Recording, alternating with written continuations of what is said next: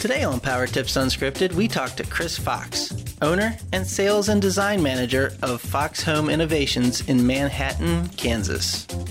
Okay, I've talked about it, I've written about it. Systems and processes rarely scale, and your design process is no different. Chris recently underwent a full revamp of his design process in preparation of hiring an additional designer. And he's going to share what he learned in just a minute. Come on! You want answers? Put that coffee down. You talking to me? Hi, I'm Victoria Downing, and welcome to Power Tips Unscripted, where we talk about tips, tactics, and techniques to help you build a strong, profitable remodeling company. I'm here with my co-host, Mark Harari. Hey, I remembered you this time, Mark. How are you? And I'm pumped about this week's episode. You know, there's so many of our members, I get to read all these emails that are flying around between our roundtable group members, and managing the design process is hot topic. Now, you mentioned in the intro there about processes not scaling. How do you mean? Yeah, actually, back in episode 52, Changing of the Guard, I talked about how it's one of the side effects of growth, that what worked when you were a $1 million company doesn't work for a 10. And the same is about people. Sometimes people outgrow positions, or positions, I should say, outgrow the people you had in it. You know, it is something that it doesn't scale well. Mm-hmm. And you have to go back and rebuild a system or a process or a position to the new company as you grow. And, not only is it the processes and the procedures, I'm getting a little off track here, but it's also the technology, because you discover new technologies that can help streamline things. That is a big element in it as well. Well, for the design system as well, it's going to be a big thing, and I'm curious to see how Chris handled it. So today, I'm delighted to welcome one of our best roundtable members, Chris Fox. He's the original founder of Fox Home Innovations out of Manhattan, Kansas, also known as the Little Apple. Chris started his company his junior year of college and ran multiple projects and crews while completing his degree in entrepreneurship from Kansas State University. I would have loved to have had a degree in entrepreneurship now that I know what I know. Exciting stuff. I don't think that existed when I was going to college. Now, in school, Chris met Matt Carlson, who he later brought into the company, and they both run the organization today, with Chris focusing on sales and design, as you had mentioned, Mark, and Matt as the general manager of the organization. Welcome, Chris. Thanks for being with us. Hey, guys. How's it going today? Oh, it's great. It's great. Spring's starting to be here, so that's awesome. Hopefully you're seeing a little bit of that. So, as Mark said, you completely revamped your design process. Before we get into the specifics of it, what precipitated that move? Good question. So as we've grown, we our very first designer we hired, almost coming up 5 years now, was not really an intentional hire. It was a very talented individual that basically sought after us, and she was basically like, "Hey, I can help you with this. You might not think so, but I can really help you here." And so she came aboard, and we kind of, I did a lot of the design work, and we kind of worked back and forth for several years. And as we grew, we had a somewhat of a design process, but it was a lot of what we were learning on the fly, that type of thing. And then we came up to this point where we needed to add an additional designer. And when I started looking at that, it was like, well, goodness, we have nothing to train to. We have no... our process is very vague. It's not specific enough. It's not trainable and repeatable. So let's start with that before we bring someone aboard, and hopefully by doing that, we can set them up for success. Well, now, why didn't you do like so many other business owners do and just sort of have them follow you around for a couple of weeks and pick it all up from what you were doing? So funny story. I knew we were going to be extremely busy going into the spring. And so the one designer that we have on staff was completely taxed out, right? I mean, she is running 50, 60 hours a week, running multiple projects all the time, trying to get things done. So I knew that we couldn't just throw someone next to her and think that would work. As well as we knew that if I took my time to train her, I'm in the sales season right now. So there's no way that I could come up and spend the time with her that I would need to train the new designer. So I had to kind of come up with a self-guided training program that basically onboarded as well as trained, but yet was not indicative of me being a part of it as well as our other designer being a part of it. So it was more like an on your own training guide, so to speak. Obviously, there's checks and balances, but we had to create this idea of, hey, this is what you're going to do for the next 30, 60, 90 days, and this is how it's going to make you successful. Now, in addition to not requiring you or your primary designer to take the time away from what you were doing, what are some other reasons why having a design process was an important move for your company?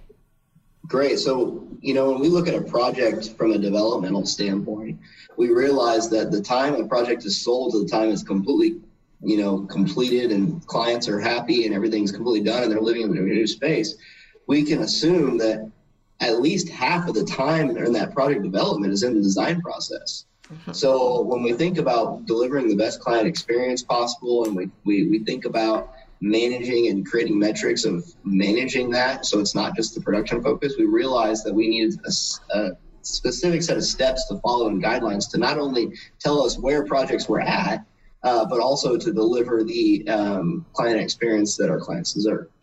So tell us a little bit about how did you get started? How did you get started on this, and walk us through the process you went through and what the goals were? Yeah, so our other designer, she's worked so hard and kind of helped put this process together, and so I started with what she came up with that she's been using for several years now. I started with that, and basically I kept asking myself, is this measurable and is it trainable and repeatable? How do we apply every little piece of it, whether it's just that initial, kickoff meeting? How do we document that in a way that's, consistent, and we can deliver that consistent experience and yet be efficient with our time and gather the information that we need? So that was kind of like the hat that I had to put on as I looked through all this stuff. And then I started with the very beginning of when a product is sold, from the handoff from sales to design, and then basically walked it all the way through when we're about to hand it over to production. And then looked at it and said, okay, well, our original design process was about a page and a half. Now we have about a 30-page document with supporting documents and details and forms and everything like that that's laid out. And it's just that level of detail is there now. I want to sidetrack for just one quick question. So many people have this discussion about, is the design department a profit center or simply the monkey's paw to get the sale? What's your philosophy? In our market, design and build is not a common term. We are the only design build firm really kind of in our town, or really about a 60-mile radius.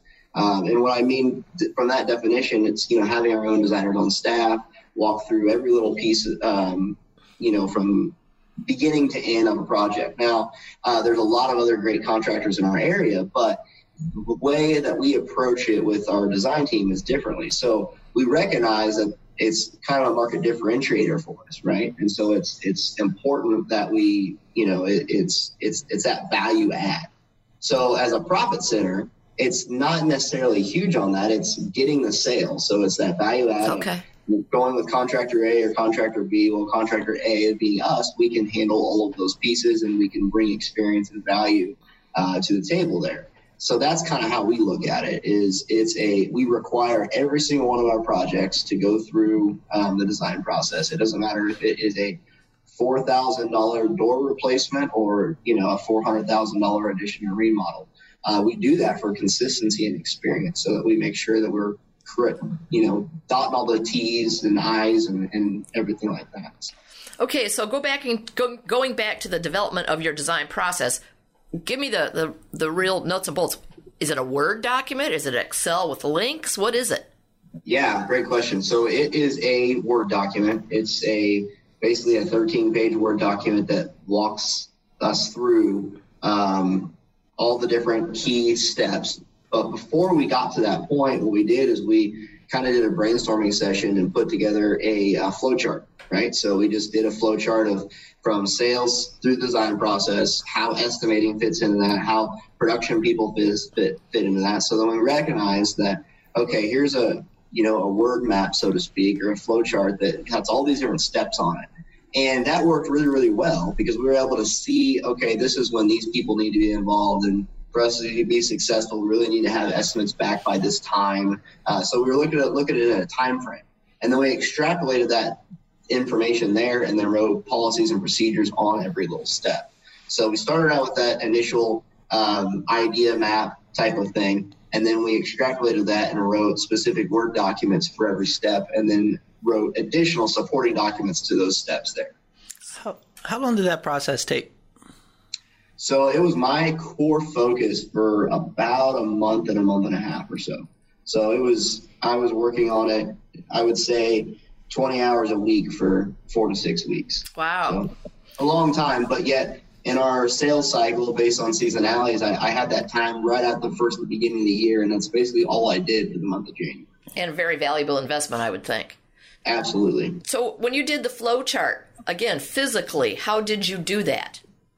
So we got in, I started out with my existing designer, and we just kind of brainstormed. We've got a whiteboard out, and we just kind of brainstormed, okay, what are we currently doing? Okay. So let's start with that. And then where do we see opportunity to add or decrease based on an efficiency standpoint or fix mistakes or whatever the case may be. And then we brought in other people of our team, our production, Wes, our production manager, Matt, our general manager. We brought them in and said, hey, does this make sense? Are we on the right track here? And we all kind of got buy-in at that point of, hey, this is what we need to be doing. This is kind of our process from an overhead view, and these are the steps that we need to do. So we had that buy-in. And then from that point, that's when I kind of did the work on the side. So it was very involved across our team in the very beginning to kind of put those steps out there, gain ideas, gain perspective, and that type of thing. That was crucial. Was there anything specific that comes to mind that was a pretty significant change from the current state to where you are today, from the current state then to where you are today? There was, yeah. So one thing that we changed significantly is that we built in estimating into our flow. We really never had that before. I did all the estimating. And we worked with team members around here to, get proposals and that type of thing from subcontractors and suppliers.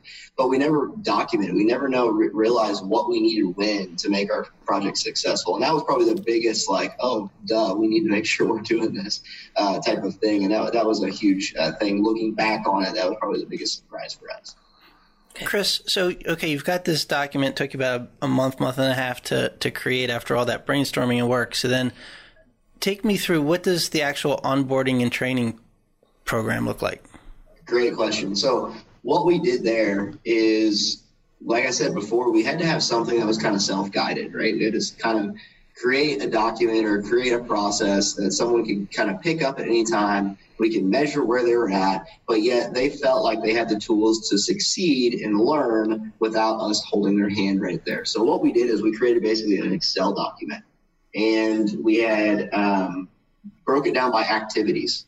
So we had 15-day activities, 30-day activities, 60-day activities, and 90-day activities. And then what we did is we created an activity topic. So, for example, the most of the beginning is all 15-day activities, and it's onboarding. It's going through our traditional onboarding of, who is Fox Home, what are our core values, reviewing our project life cycle. We have Matt has created a financials 101 class, a sales 101 class, production class, basically for all of our people when they onboard, when they go through this process to kind of learn about how we do things. So that was kind of the basis of it. And then from there, what we did is we just went through that design process and we said, okay, our first step in our design process, for example, is our initial measure and site visit. So what we did is, it's sales and design handoff is our very first step in our design process. So what we did is said, okay, well, to be successful here, within 30 days, we'd like this new person to be able to set up a design binder and organize it to our processes and standards. And then 30 days, they need to be able to create a design calendar. And within 30 days, they also need to assist in meeting with the client at that particular time. And then the idea is that, okay, 90 days later down the road, they should be able to complete that entire process on their own. And then what we did is we assigned a project trainer, data completion, and confidence levels on those pieces so we could recognize and say, okay, this person feels 75% confident in repeating this task again. So us as trainers can look at an overview and look at this and say, okay, they may need more help here, or they feel like they have it. Obviously, that doesn't tell us the true story, but a lot of times in my experience, it's how we feel about a task, where our overall confidence level is, usually is a really good indication of how we're going to perform that task and we're going to repeat it. So they indicate, they review themselves, they indicate how confident they are. Right, okay. Right. So they review themselves and lay out how confident they are. And then it's really a discussion topic. It's just sitting back and saying, okay, well, I see that you've done this task 3 times and you're still 50% confident here. Tell me a little bit about that. And it creates those teachable moments and that deeper level of understanding. But yet, without we can do that in a quick 20-minute catch-up meeting, opposed to looking at different inefficiencies of what that person may have done or may have not done. It's a key indicator for us to look at. That's a good idea. Where did you get that? It was, to be honest with you, it just kind of came to me as we were looking all this stuff together, because I just feel like confidence is so much of an important thing. I know when I started my business, confidence was a huge hurdle for me.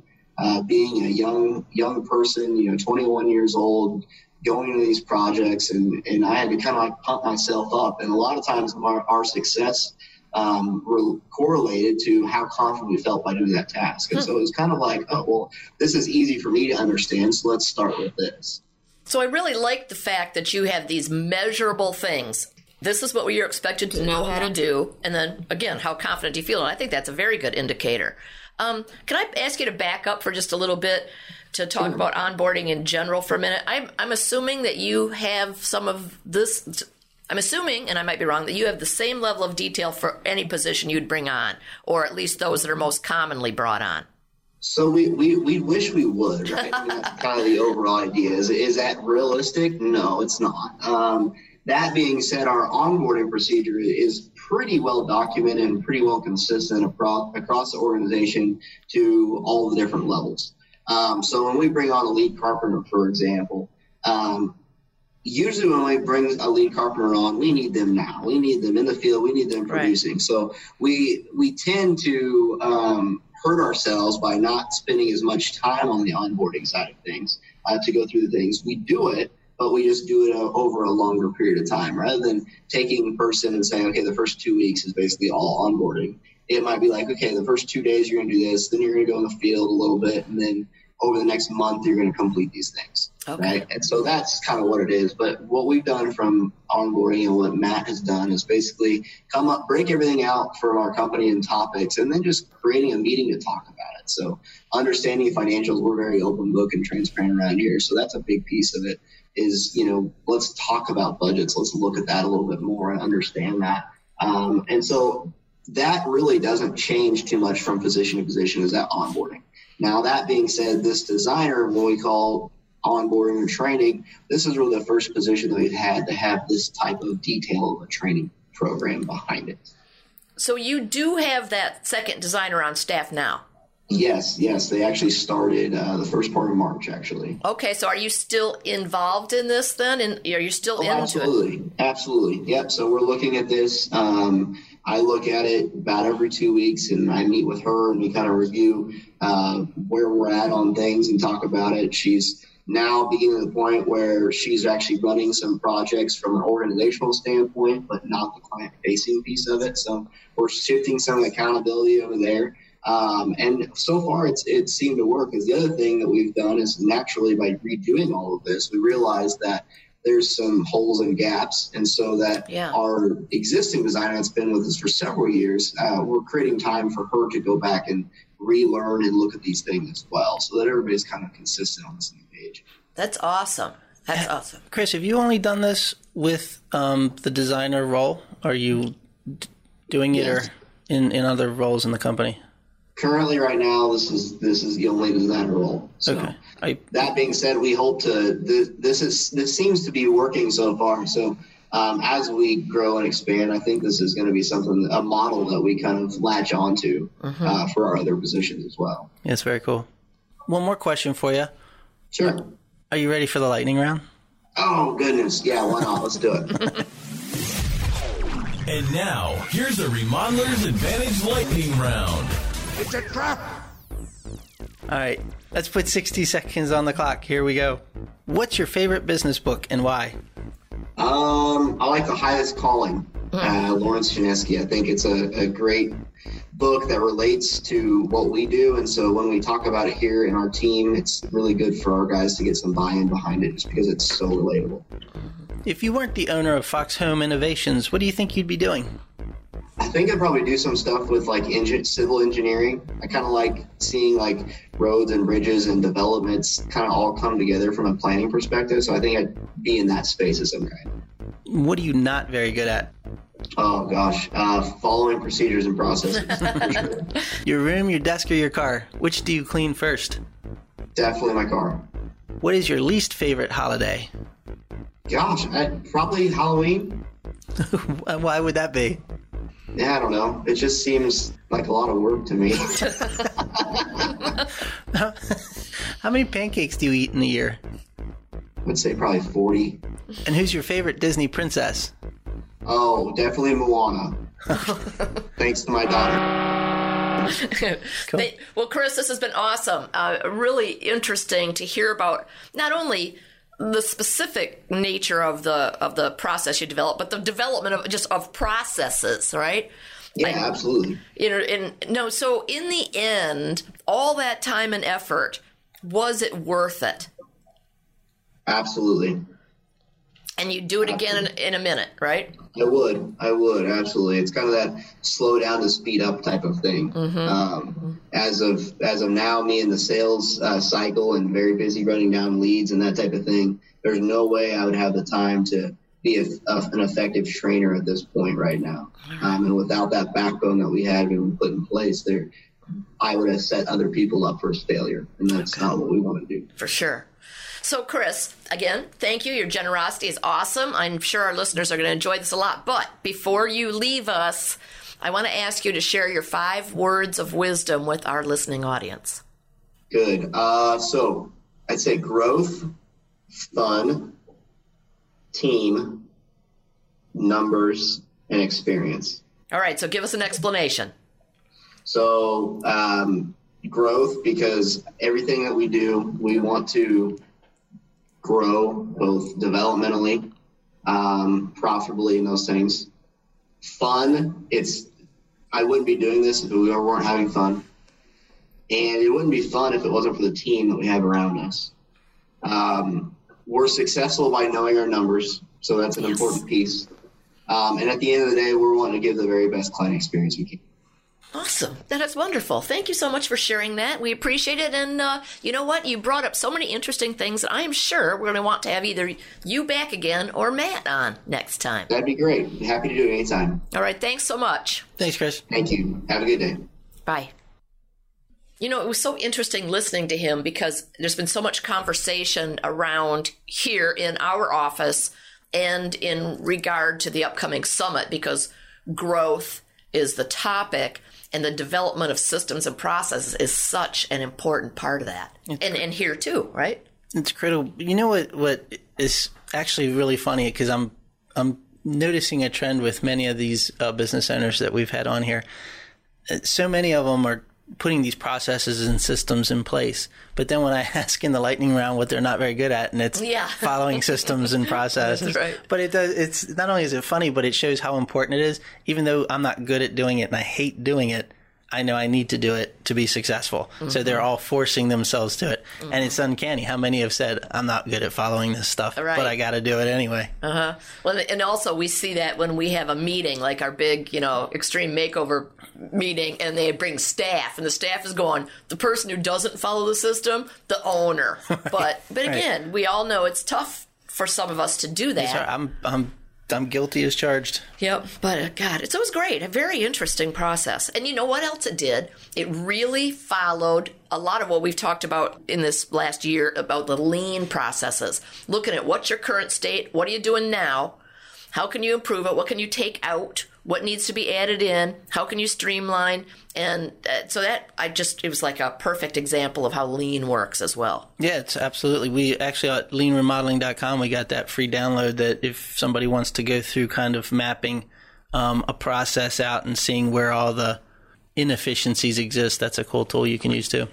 Just think if every company that's listening took on one new process or procedure, or one improvement a month, right? Got their team to work on one little procedure or process and really dialed it in every month. The impact it would make. Yeah, oh my God. Well, and that's the thing. I think what you've hit on is that so many people think it's got to be this huge sweeping thing. Okay, let's change how we do production. No, yes. it can be I'm guilty of that. Many little things, like just tweaking the process of scheduling something. And it can have huge positive implications down the road. So, very good interview. Yep. Enjoyed it very much. So, another good one in the can. As they say. Yes. Yes. As always, we want to thank Chris Fox for being here and sharing his insights. And we always want to thank you for listening week in and week out. We hope you enjoy the show. And if you are enjoying it, please comment on whatever platform you're listening on and give us some likes and shares and all that stuff. We appreciate it. Thanks for being here. I'm Mark Harari. And I'm Victoria Downing. See you next week. This has been another episode of Power Tips Unscripted, the Remodeler's Guide to Business. Visit www.remodelersadvantage.com to learn more about Roundtables, our world-class peer advisory program. There you can also find information about our business consulting services, upcoming live events, and much more. And finally, don't forget to subscribe to the show and comment on iTunes. Thanks for listening. It's a beautiful day.